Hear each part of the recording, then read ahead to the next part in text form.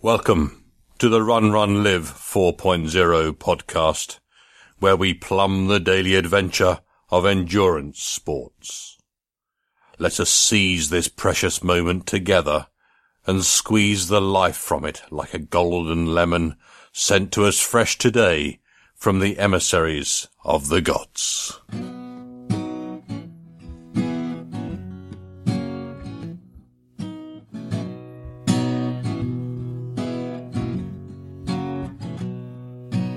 Ned, he was a terribly happy guy. Ned, he ate a moldy pumpkin pie. Then he thought that he just couldn't die. So Ned, he laughed so hard it made him cry.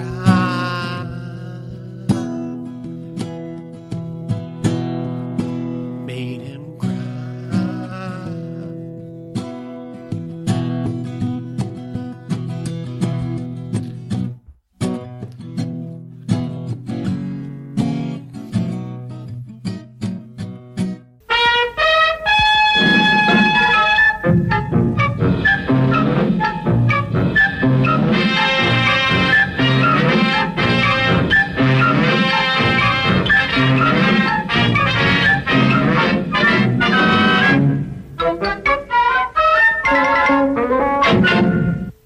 Peabody here with two prime examples of horror. First, we have this book, Murders in the Rue Morgue, which completely shocked the entire world. Secondly, we have Sherman's report card, which completely shocked PS-32. Which brings us to the man we're going to visit today. My teacher, Mr. Peabody? No, the man who wrote the most famous horror stories of all time, Edgar Allan Poe. He set the Wayback Controls for Baltimore, Maryland in the year 1832. I did get an A in hockey, Mr. Peabody. That's hooky and step inside. The Wayback, which I invented one morning while waiting for a bus, responded magnificently. And there we were in Poe's study. All right, my friends. I'm here in a hotel room recording, and I need you to set the Wayback because this is the last episode 4-313. So you have to pretend it's 2 weeks ago. And if you're hearing this in the distant future, then just ignore all of this. So set the Wayback. Hello and welcome to episode 4-313 of the Run, Run, Live podcast. It is a beautiful day. And I feel very lucky with all the gifts that I've been blessed with.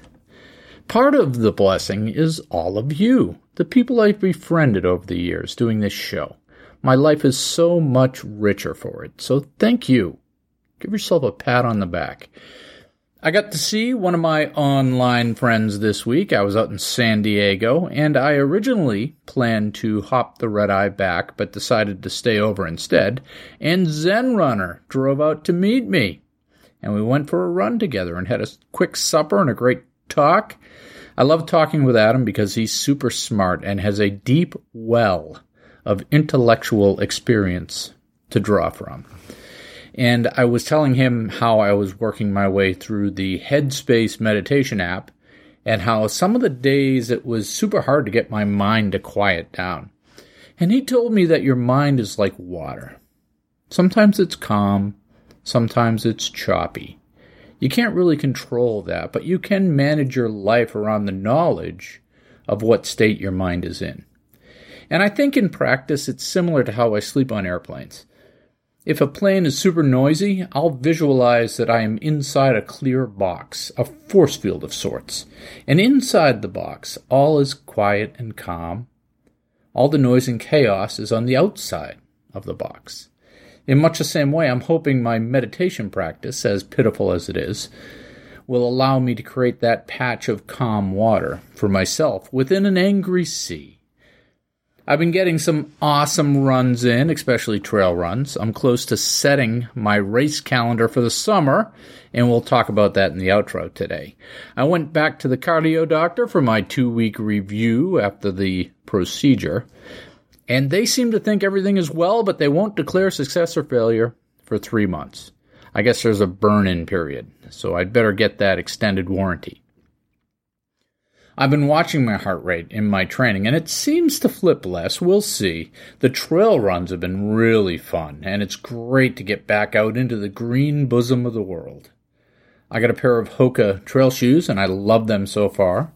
So go figure. All the free shoes that I've gotten over the years, and I fall in love with the ones that cost $130 a pair. Today, we have an interesting chat with Jens, who has started an online peer review website for running shoes. And he's got a big idea about using the power of the crowd to rate shoes. And you might ask, what does that have to do with running, Chris? Well, you know I have a deep affection for entrepreneurs, and also a fascination with the evolution of the internet and its ability to democratize and disintermediate.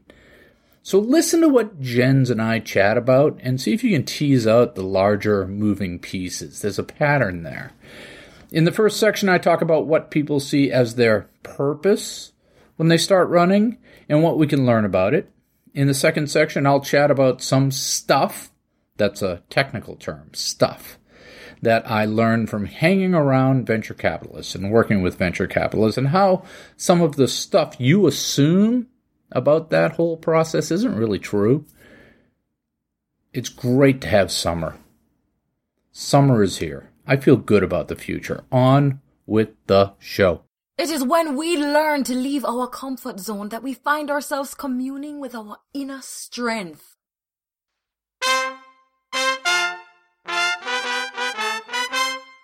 What is your purpose to start a running campaign? What should you expect? I recently made a list of things I would do if I was a beginning runner and I had to do it all over again, knowing what I know now. And my first point was that I would figure out what my purpose was. My thought was that by knowing your purpose and going into a new exercise program with that purpose, it would become stickier. You'd be less likely to quit if you knew why you were doing it. You'd be less likely to quit if the activity was somehow aligned with a higher purpose. You'd be less likely to quit if you really understood and owned your why. And I thought this was important because the typical trajectory of people is to start an exercise program but quit before it becomes part of a sustainable, healthy lifestyle. It's too common. Maybe they quit when it gets hard, maybe they quit when they get bored, maybe they quit when they don't get fast results. I figured that having a purpose would enable new runners to get through the effort, the pain, and the setbacks, and get to that place where it starts to be a necessary part of your life. Wouldn't a purpose buy you enough time to internalize the running habit? Well, I was wrong. I took an esoteric thought and I tried to retrofit it onto the reality of why people start running. And I was guilty of being academic, not realistic. Sure, it would be nice for beginning runners to have some sort of highfalutin purpose that would create the passion and gravitational pull to get them to stick with it. That would be nice in a perfect world. What the heck? While we're out in imagination land where everything is perfect, why not have every new runner take a government-funded purpose seminar where they are led through several forward-looking brainstorming sessions by a facilitator named Willow from San Diego, who's a vegan and a life coach. Then, when they finally got to put their feet on the pavement, they'd be rock sure in their commitment to a lifetime of running. Yeah, that's not how it works. I actually did a wee bit of ad hoc research. Research is the wrong term. Survey is a better term. I asked a bunch of runners what their purpose was when they first started running, and I did this by posting in Simon Mann's Positive Running Facebook group. What I found was that people didn't necessarily have a purpose to begin running, but they had a reason. And that reason evolved into a purpose. The spark to take that first step was something much more mundane. Most people, myself included, started running to get in shape. That's it. I remember thinking that if I could just get out and do 5 miles 3 times a week, I could lose and keep off that 10 pounds of jiggly belly fat. And that's another big reason people begin running, to lose weight. And there's nothing wrong with that.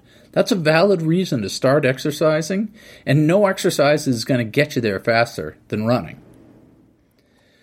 They started with a vague intention to lose some weight and somehow made it past the hard bits, fell in love, and got hooked. Their purpose evolved from their short-term need. And that's the way change happens in us humans.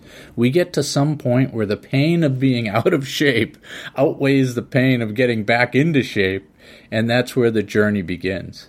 A better question might be, why did you stick with it? How did it change from a short-term goal into a lifestyle? If we could isolate the aspects of that inflection point, some tactical causality that we could use to increase the percentage of survivors.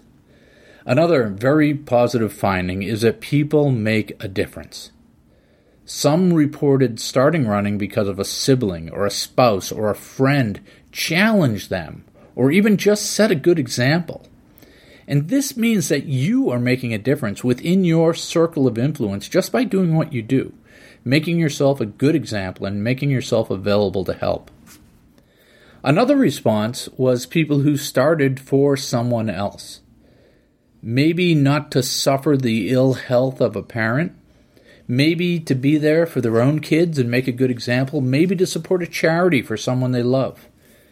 This is probably the closest we come to a true purpose.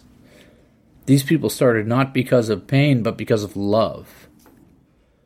Progress is never a straight line. People start and stop exercise programs all the time. There is no textbook reason to begin running. There probably doesn't have to be. It's probably more important to start than to spend time with Willow at the offsite, understanding your purpose. So how do we use this? How do we help people get started? How do we help people stay with it? We help simply by telling our stories. Not preaching, not cajoling, not judging, just telling our stories. Telling the story of how we did it, why we stuck with it, and the joy and the passions we found in the process. We tell our stories with all the warts and the bumps, too. The blisters and broken bones, the successes and the failures, the struggles, the triumphs. We let them know that there is no straight line. There is no success or failure. There is only to start and to try. And now for our featured interview, because we can always learn something new from others, and some people are super interesting.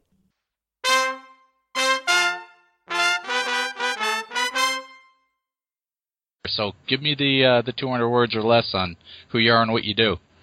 So I'm the founder of RunRepeat.com. That's my everything, together with my girlfriend. Nice save.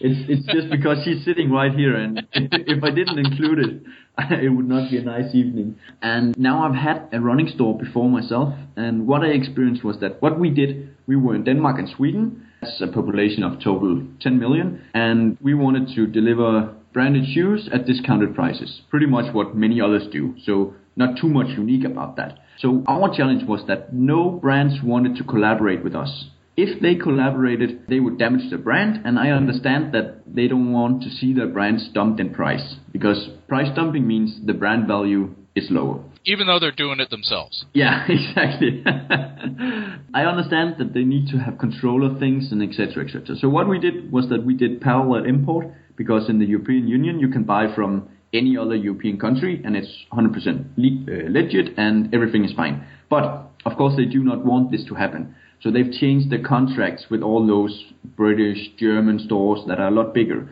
The funny thing is that in Denmark, one shoe can cost, say, $300. And in the UK, the recommended retailing price can be $200. Okay.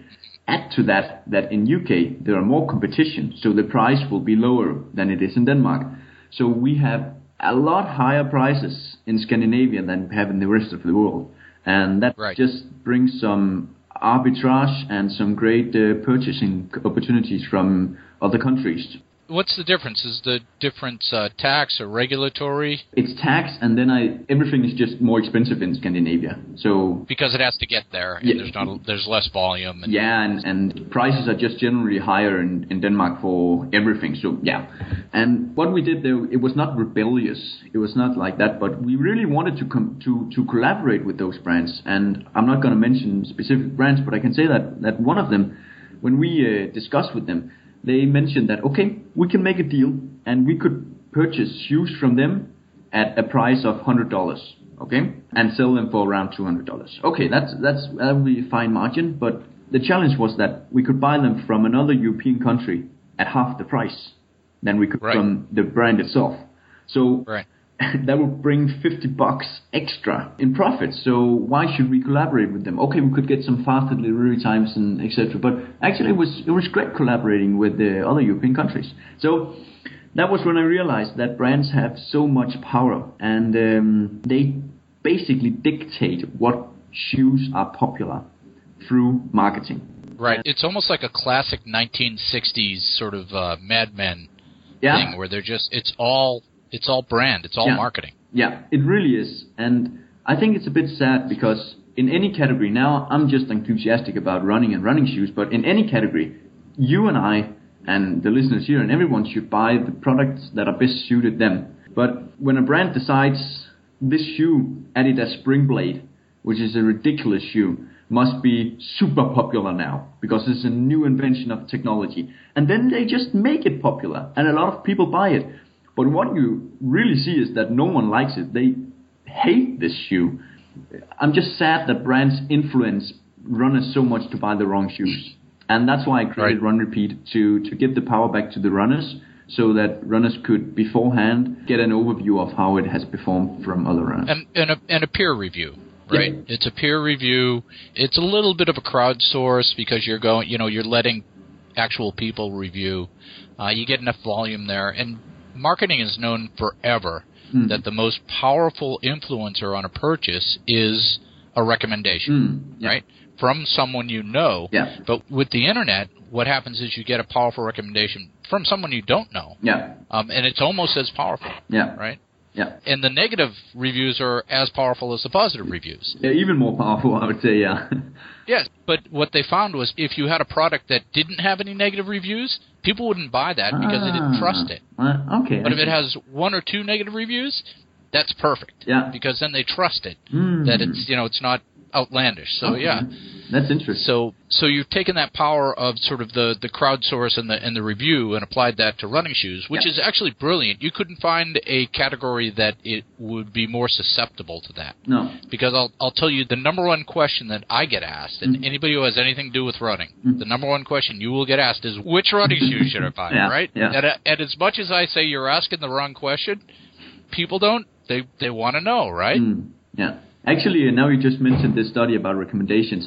I have one funny thing that I do a lot of number crunching at Run Repeat to see what patterns are there. And one thing that struck me pretty much was that if you take all the shoes at Run Repeat and you see how long time do people spend on each shoe, okay? So you have the different shoes at the site. What I found was that shoes that had a rating of 4.0 or higher versus those below 3.5.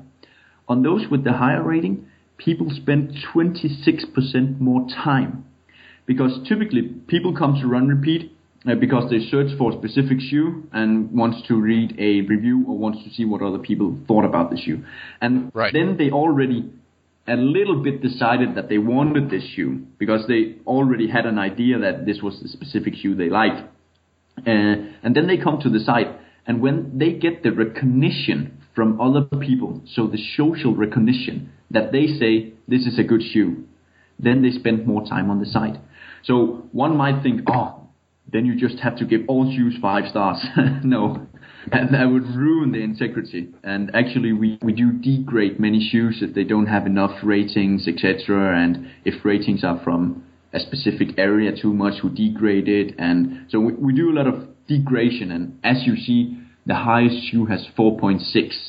Actually, when you take all the reviews, the average rating is 4.5. But if all shoes are having great reviews, then which one is better than another?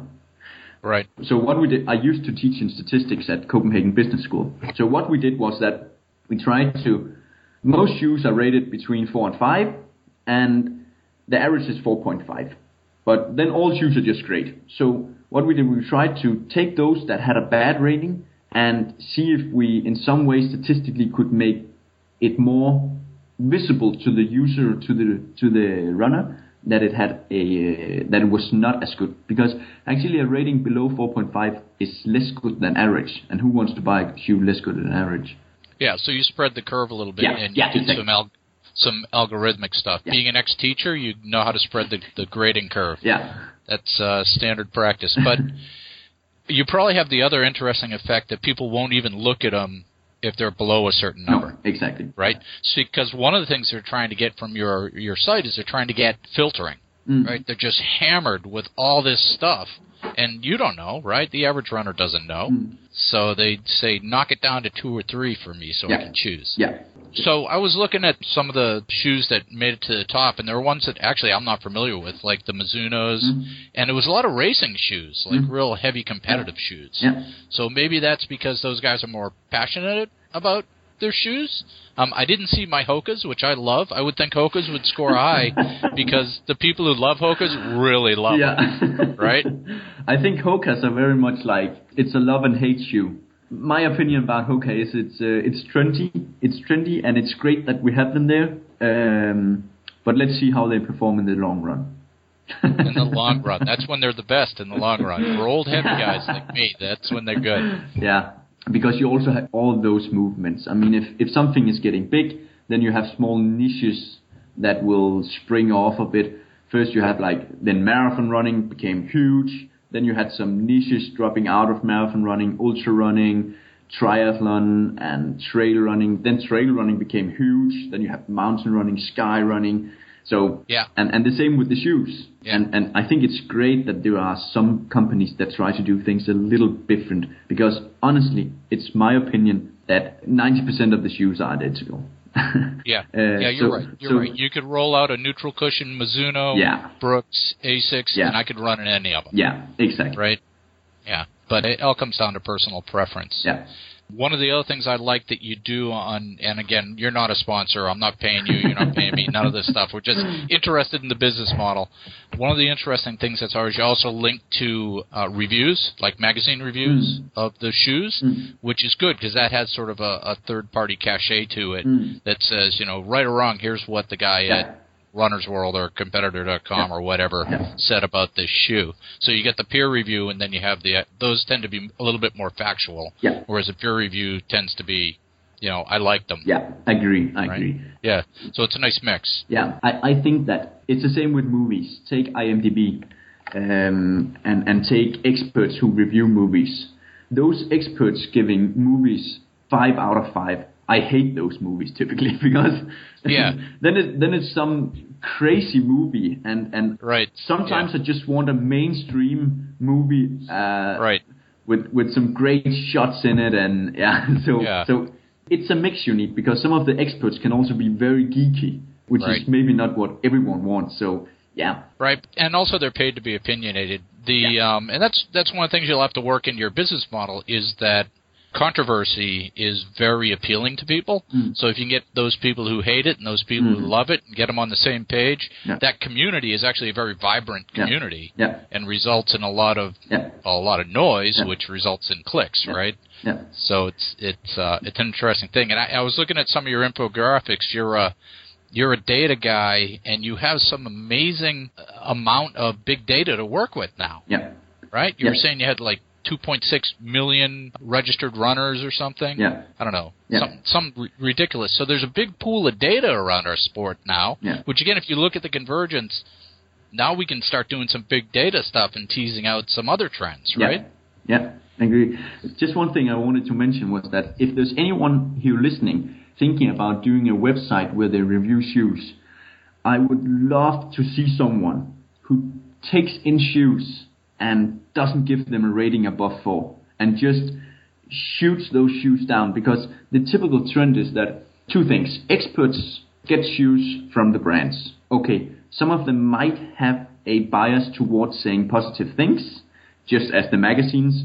In all those running magazines, you never see something below 4.0, because then they'll not get more shoes. And that's a scale of 1 to 5. Yeah, that's a scale from 1 to 5. So I would love to see a running shoe expert who actually is super, super critical and also gives shitty ratings to some of the shoes. That would create so much integrity to this guy. I think, but one thing you also have to keep in mind, now I'm criticizing a little some of the experts, is that an expert, of course, wants some of the shoes that he know will be good. I mean, why does he want a shoe that he knows is bad? So, of course, they also get typically the good shoes to review. But, right. That was just right. Well, I'll have people send me shoes to review, and I'll be in the middle of training for a qualification try or something. I'll go, I'm not wearing another pair of shoes now. No. There's no way I'm climbing into your shoes for a hard workout, you know? No. Yeah, it's interesting. I mean, the Runner's World stuff, it's just not to pick on them, because they are what they are, you know. That God love them, they are what they are in our sport. But they're all just fluff pieces. All the shoe stuff is just like, there's nothing there. It's an inch deep. I agree. You can always say very positive things about Runner's World, also on any other magazines. They inspire people to run. They create knowledge for runners. They share knowledge. They motivate people. There's so many great things in the magazines also. Yeah.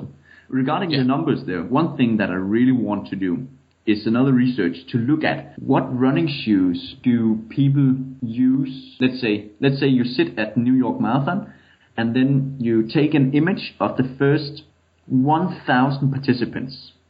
Yeah. So you take a picture of the shoes, and then you take it from participant number 10,000 to 11,000, and then you take it from 40,000 to 41,000. And then you go and analyze all those shoes. See what shoes are they? What are the weight? What is the weight of them? What kind of shoes do different people run in? Of course, there will be a bias in the beginning because all the top athletes will be running in Nike or Adidas because they are sponsored. And they'll all be racing flats. Yeah, exactly. Right? But it could be interesting to see, is there a pattern for the recreational runners and what finish time they have? Yeah, I would bet the front, 3,000 or so. The front third are going to be a lot of neutral cushion. Yeah. Not a lot of structure, right? Yeah, and flat. So, flatter and less structure. And then as you get towards the end, it's going to be all the structure, right? Yeah. I agree. Yeah, so, and I think the middle part is going to be the Asics and the Brooks and all the popular brands, right? Yeah. So, I mean, I know all those brands. In my other life, they're actually customers of mine in a sense, and I've worked inside their operations, not on the retail side, but on the supply chain side. Yeah. And the reason all these people are selling shoes is because it's a very high margin business. That shoe to make in China, direct cost is $10, right? Yeah. And so the rest of it's all either margin or cost to get it to the consumer. Yeah. So there's probably a play here, disintermediate all that structure in between the factory and the end user, right? Yeah. One would wonder why that hasn't happened yet, and it's probably because the brands are supporting the price, right? Yeah, definitely. That's very interesting, indeed. So I saw you also had you like to play with the data. You had an infographic that went sort of semi-viral on you for the marathons. Yeah. Where'd you pull that data from? I emailed a lot of marathons and asked if they wanted to participate, and then they emailed me all their results, which compiled to 2.2 million marathon results, which is quite a lot. And then I just went nuts. So it's just like, I had some hypotheses myself, but you will get surprised by what the numbers reveal when you try to find some conclusions. And that's very interesting, because you can have as many hypotheses as you like, but the most interesting things and findings you'll always find when you are done with the research. Then you're like, whoa, what's going on here? So what surprised you the most out of those numbers? Actually, the first initial study, I started it because I was watching an Ironman in Copenhagen. And this is, as people know, a very big thing to do. I mean, it's very exhaustive. And people spend years to practice to an Ironman. How come that they run ran the last 10 kilometers 30% slower than the first 10 kilometers. I mean, why didn't they practice mentally and strategically just for 10 minutes and slow down a bit more? The pattern is so clear. It happens for everyone. So I saw all my friends on these apps. You can check them. And I saw they're all slowing down. What's the pattern here? And then I started number crunching just for Copenhagen Ironman. I was like, wow, that's interesting. They're slowing down so much. And then I decided, let's go big scale. Let's go for the moonshot and make just the most exhaustive marathon study ever. And that was what I did. So I just wanted to document how much people slow down during a marathon. Because what's ideally any distance above, let's say 1 kilometer, you want to run with an as even pace as possible. That's most efficient. It doesn't make sense to sprint the first 500 meters of a marathon. And what I found was that we slowed down a lot. And then it surprised me that men slowed down more than women. That was where I saw a story, to get some publicity, of course. Then what the media does with such a story is another story in itself. Because but it was a very good story, because then you could change it to women are better runners than men. Or stronger than men, etc. Men are the stupid ones, etc., etc. You could go on. So it went through like 50 newspapers around the world, and then afterwards I did another one, which also went through another 50s, more 70, 80, I think. That's just what I have tracked online. Then there's a lot more that I know just did it offline. So that drives traffic back to your business, though, right? Yes, it does. Yeah. So that's good. Yeah. So what are the search terms that you're optimizing for? Ideally, I would be ranking number 1 at running shoes. Running shoes? Yeah. Not running shoe review? Running shoe review will be the first one, but ideally, I would also be number 1 at running shoes. Right. But of course, my website is not that old yet, so I need to build reputation, etc., etc. It's not something you do in a very short time. Right. But we have grown very, very fast. So Facebook, for the first 26 weeks of their existence, they grew 21% per week. We grew 26% per week. And what's that growth method measured in? And number of visits.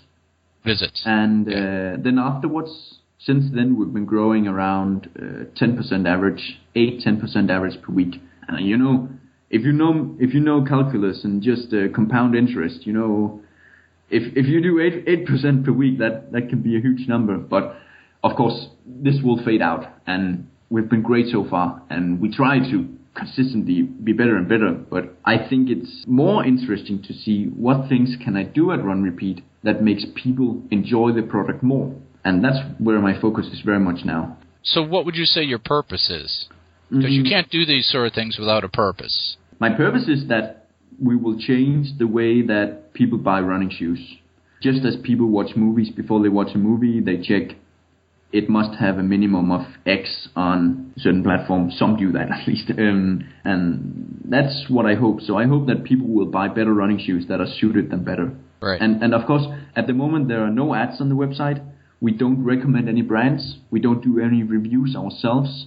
We don't recommend any shoes. It's all based on the runners. But I hope I have some cash left from the store that I sold. And it's not that I live very modest now and have a income of around $0. Yeah, but in EU money, that's 3 times 0. Yeah, that's the exchange rate. So it's 3 times 0 I earn. Yeah, that's true. And we just moved to Norway now, and Denmark is an expensive country. I think everything you can add like 40% to the price in the US, but then you move to Norway and it's another 20%. So it hurts a little. So what's your plan to, if you keep scaling like that, obviously the costs scale with the usage as well. So you have to, upgrade your servers and your disk space and all that stuff. Yep. So what's your plan to, you don't have to tell me if you don't want to. Are you going to go, you're going to go get some money, or how are you going to monetize? Yeah. I hope that I can forever keep Run Repeat 100% independent and with no bias at all. But I will make money. But I will not make money on the runner or the stores. In the stores in some way. What I will do is, now I had a running store myself, and one challenge for us was that to increase our conversion rate. So the number of people who visits our sites, what percentage of them buys a shoe in the end.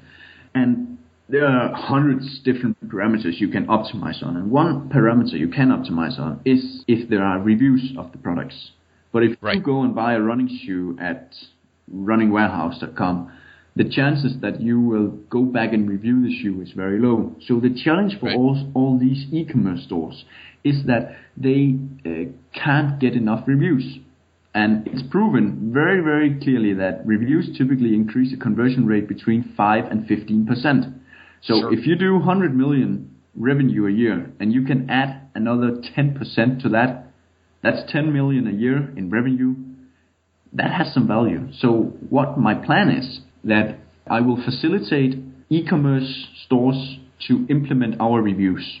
So that they so you become the review platform, the central review platform as a service to the e-com stores. Yeah. That makes sense. That's the plan. Or the e-com channels of the brands and all that stuff. Exactly, because this of course might also have interest to Nike and Adidas, and I'm very happy to collaborate with those because I think collaboration is where magic happens. It's not that I'm far from against brands, because all brands do good shoes and bad shoes, but it could create a lot of integrity to those that they have a third party independent website that includes their reviews. So it like you said, it's going to increase the conversion no matter where the reviews are coming from. Yeah. That's interesting because you could quickly monetize by having the click-throughs and, just having whatever, version of Amazon AdSense, there. Yeah. But it's only going to get so far. Yeah, exactly. Right? And I want to do something bigger than that because I'm tired of websites with too many ads, and I'm not a believer in ads, and I'm a minimalist myself by heart, and therefore I want to do something that benefits everyone. And I just thought that it actually was when I met with one e-commerce store, not about this, but they just mentioned, those reviews, couldn't we implement that at our website? And I was like, you got it. That was the light bulb went off, right? Yeah, but it's not my focus now. I think I have around, with my modest lifestyle, I have another 8 to 12 months where I can keep it unmonetized. And why not monetize now, you might ask? I'm a big believer in focus, and now I'm focusing on what can I do at Run Repeat to make people spend more time there. Right, you want to scale first. Yeah, and actually one thing I found was that... That's very, very Silicon Valley, very Y Combinator. Those guys make me crazy. Really? Why? Because most of the time they're selling air. There's nothing there. Yeah, that's true, but there are always two sides of that story. I mean, the Facebook in the beginning, it was what's it worth, and all of this. Yeah. Of course, there's nothing better than a sustainable business that makes money every single year and makes a sustainable profit. That's boring. but it also makes some. It's not necessary for me to monetize now, and I don't want to add any ads. That's a focused approach, which is good, right? When you get deep into a startup, a couple of things happen. One is, what's the word they use for it? The season of despair, they call it. I don't know that. Right? Tell me about it. The season of despair, I think, is what they call it, is when you start running out of money. Mm-hmm. And, you don't have as many customers as you want. And, you start to get depressed. Yeah. And, as an entrepreneur, you can't be depressed, right? Because you have to be out talking to customers and partners and all this stuff all the time. So you have to stay focused on what it is that you want to do. You have to stay focused on that purpose and that vision and not worry about that other stuff, right? Because people, what they tend to do is they get depressed and then they start changing their model. They start giving in to the pressure to do something else. Right? It sounds like you're very much into startups and this stuff. I read and study very broadly. I have been a principal in startup before, but not in the sense that you're doing it. I'm fascinated with the internet, though. Yeah. Okay. With the whole new lifestyle that we have here. I'll give you some book recommendation afterwards. Then I think I have something you would like. Oh yeah. Yeah. I read around one book a week, a bit more than one book a week. And me too. You do? Really? Yeah. Yeah. Ah, interesting. I've been doing it for 50 years, so I'm way ahead of you, right? Hey, you look like someone in the 20s. Oh, thank you. Thank you. You must have a horrible camera. So, all right, I'll let you go. We're at 35 minutes, so I'm going to have to do some editing here. Sure. But we'll let you go. So it was fantastic talking to you. Very, very, very fascinating. Sometimes it takes a third party to tell us what we already know.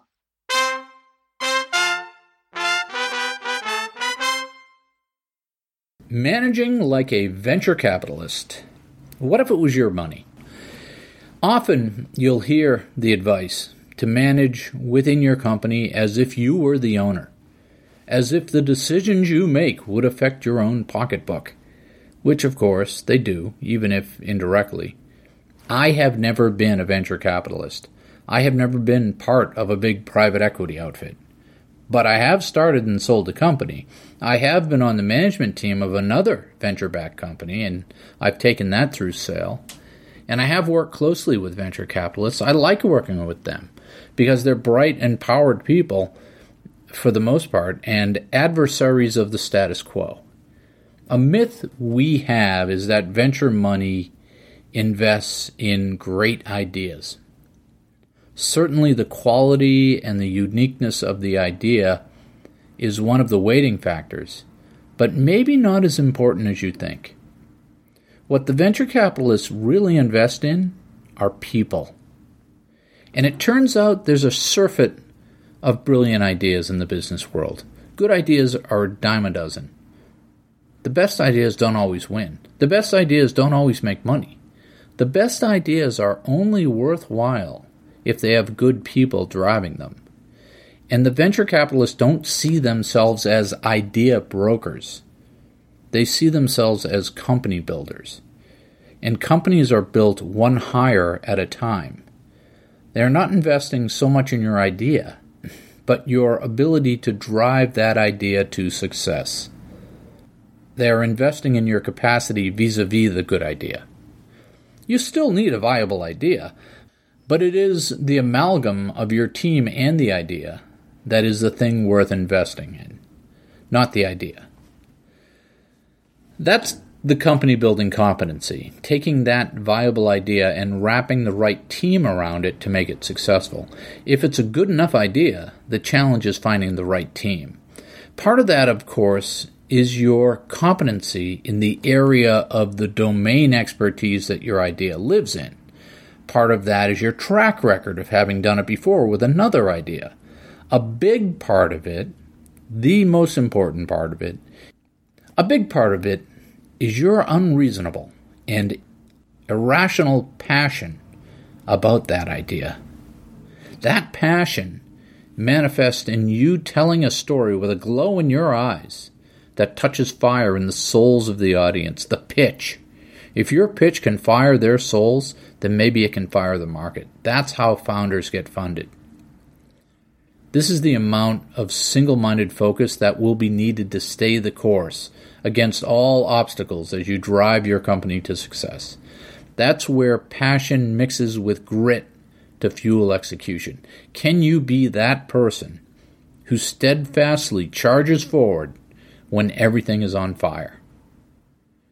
As the company grows, the venture capitalists, as stewards of that growth, will begin adapting the team to fuel the growth. And often this means swapping out some of the earlier passion-driven talent with more steady-handed, process-based managers. What you can learn from this within your own company is that you are that venture capitalist. Your product is only going to get you so much success. You need to hire passionate people to drive the growth and success. Or you need to take the people you have and drive them, lead them to be passionate about a result. So if you think like a venture capitalist, you build an organization of driven, passionate people who will create the company you want, not fill the holes in the company as it stands today. One of the classic management mistakes is to start with the people you already have and try to design an organization around those skill sets. Instead, Instead, design the organization you need to succeed, and then find the people who can make it go. And they may not be the people you have now. They probably won't be. If you have an idea and you're looking for capital, stop worrying over the idea and start working on your story and your passion. What are the examples of where you have used your passion to push through and seize victory? Get good at telling that story. People will pay for passion. If you're looking to work at a venture-backed company, bring that passion to the dinner or the breakfast interview. Bring that pitch, that story. And even if you don't get the job, you will have made an impression. You get the meeting based on your background and your domain expertise. You get the money or the job based on your passion and your ability to tell that story well. And your ability to be unflappable in the face of pressure. Money and talent is attracted by the irrational gravity of passion. Careers and companies succeed or fail, one interaction at a time. Those interactions start because of product, knowledge, and experience and domain expertise. Those interactions, those moments of truth, they close because of the passion you bring to your story. Entrepreneurs craft reality from nothingness using passion. Okay, now we're going to move you towards the exit, please.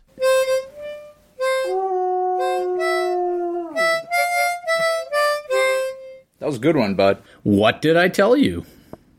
Isn't Jens an interesting thinker? What? You don't like what I'm doing here? I've got good news for you then. You have reached the end of episode 4-313. In a few weeks, we'll mark 8 years since the first episode of Run, Run, Live came crawling ugly and badly recorded to life. That's nothing. Steve Runner of Fidibitations is having a 10-year anniversary this summer, and Adam is putting together a celebration audio collection for him. So send Adam your audio and let Steve know how much he's influenced your life. Do you know who my first interview was? It was my buddy Frank, episode 1. And episode 100, too, I think. Maybe 99, 101.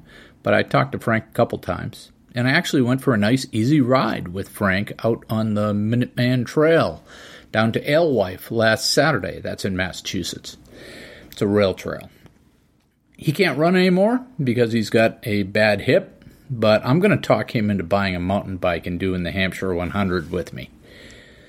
Yes, I'm going to spin up my mountain biking this summer as a change of pace. I got a bike for my youngest, and I'm going to see if I can corrupt her as well. I'm also quite close to pulling the trigger on an Olympic distance triathlon. I'll have to spin up my swimming, which is hard for me because I suck at it. But again, it will be good for me to get off the road marathon hamster wheel and let my body heal. And that, my friends, is, I guess, the biggest news and the hardest thing for me to do. I'm not going to try to qualify for Boston this summer. The new qualification deadline of September 1st just doesn't work for my life balance with my procedure and stuff I want to do. I'm going to drive my own schedule. I'm going to drive my own schedule and control my own life here. And if it happens, it happens next year. We'll see how I do this summer and come back to it with fresh eyes and fresh legs and a fresh perspective in the fall. You know it will all work out. When you stop seeking, the answer sometimes appears. I set up my Hood to Coast charity, and you can log into the show notes and see that. I mean, it's very important to me. I've lost so many people who are close to me to cancer that I just want to keep supporting that. And I think it's something that we can do. As I mature in my years, I begin to understand that life isn't about a series of discrete goals. Life isn't a straight line. Life is a compilation of seasons. And each season is different. Each season has its challenges and its gifts. The season you're in is neither good nor bad. It just is. So you have to be present in your current season of life and live it. Don't live in past seasons. Don't live in future seasons. Live in the now. That is your season. And as you turn, I'll see you out there. And then he thought that he just couldn't die. So Ned, he laughed so hard it made him cry.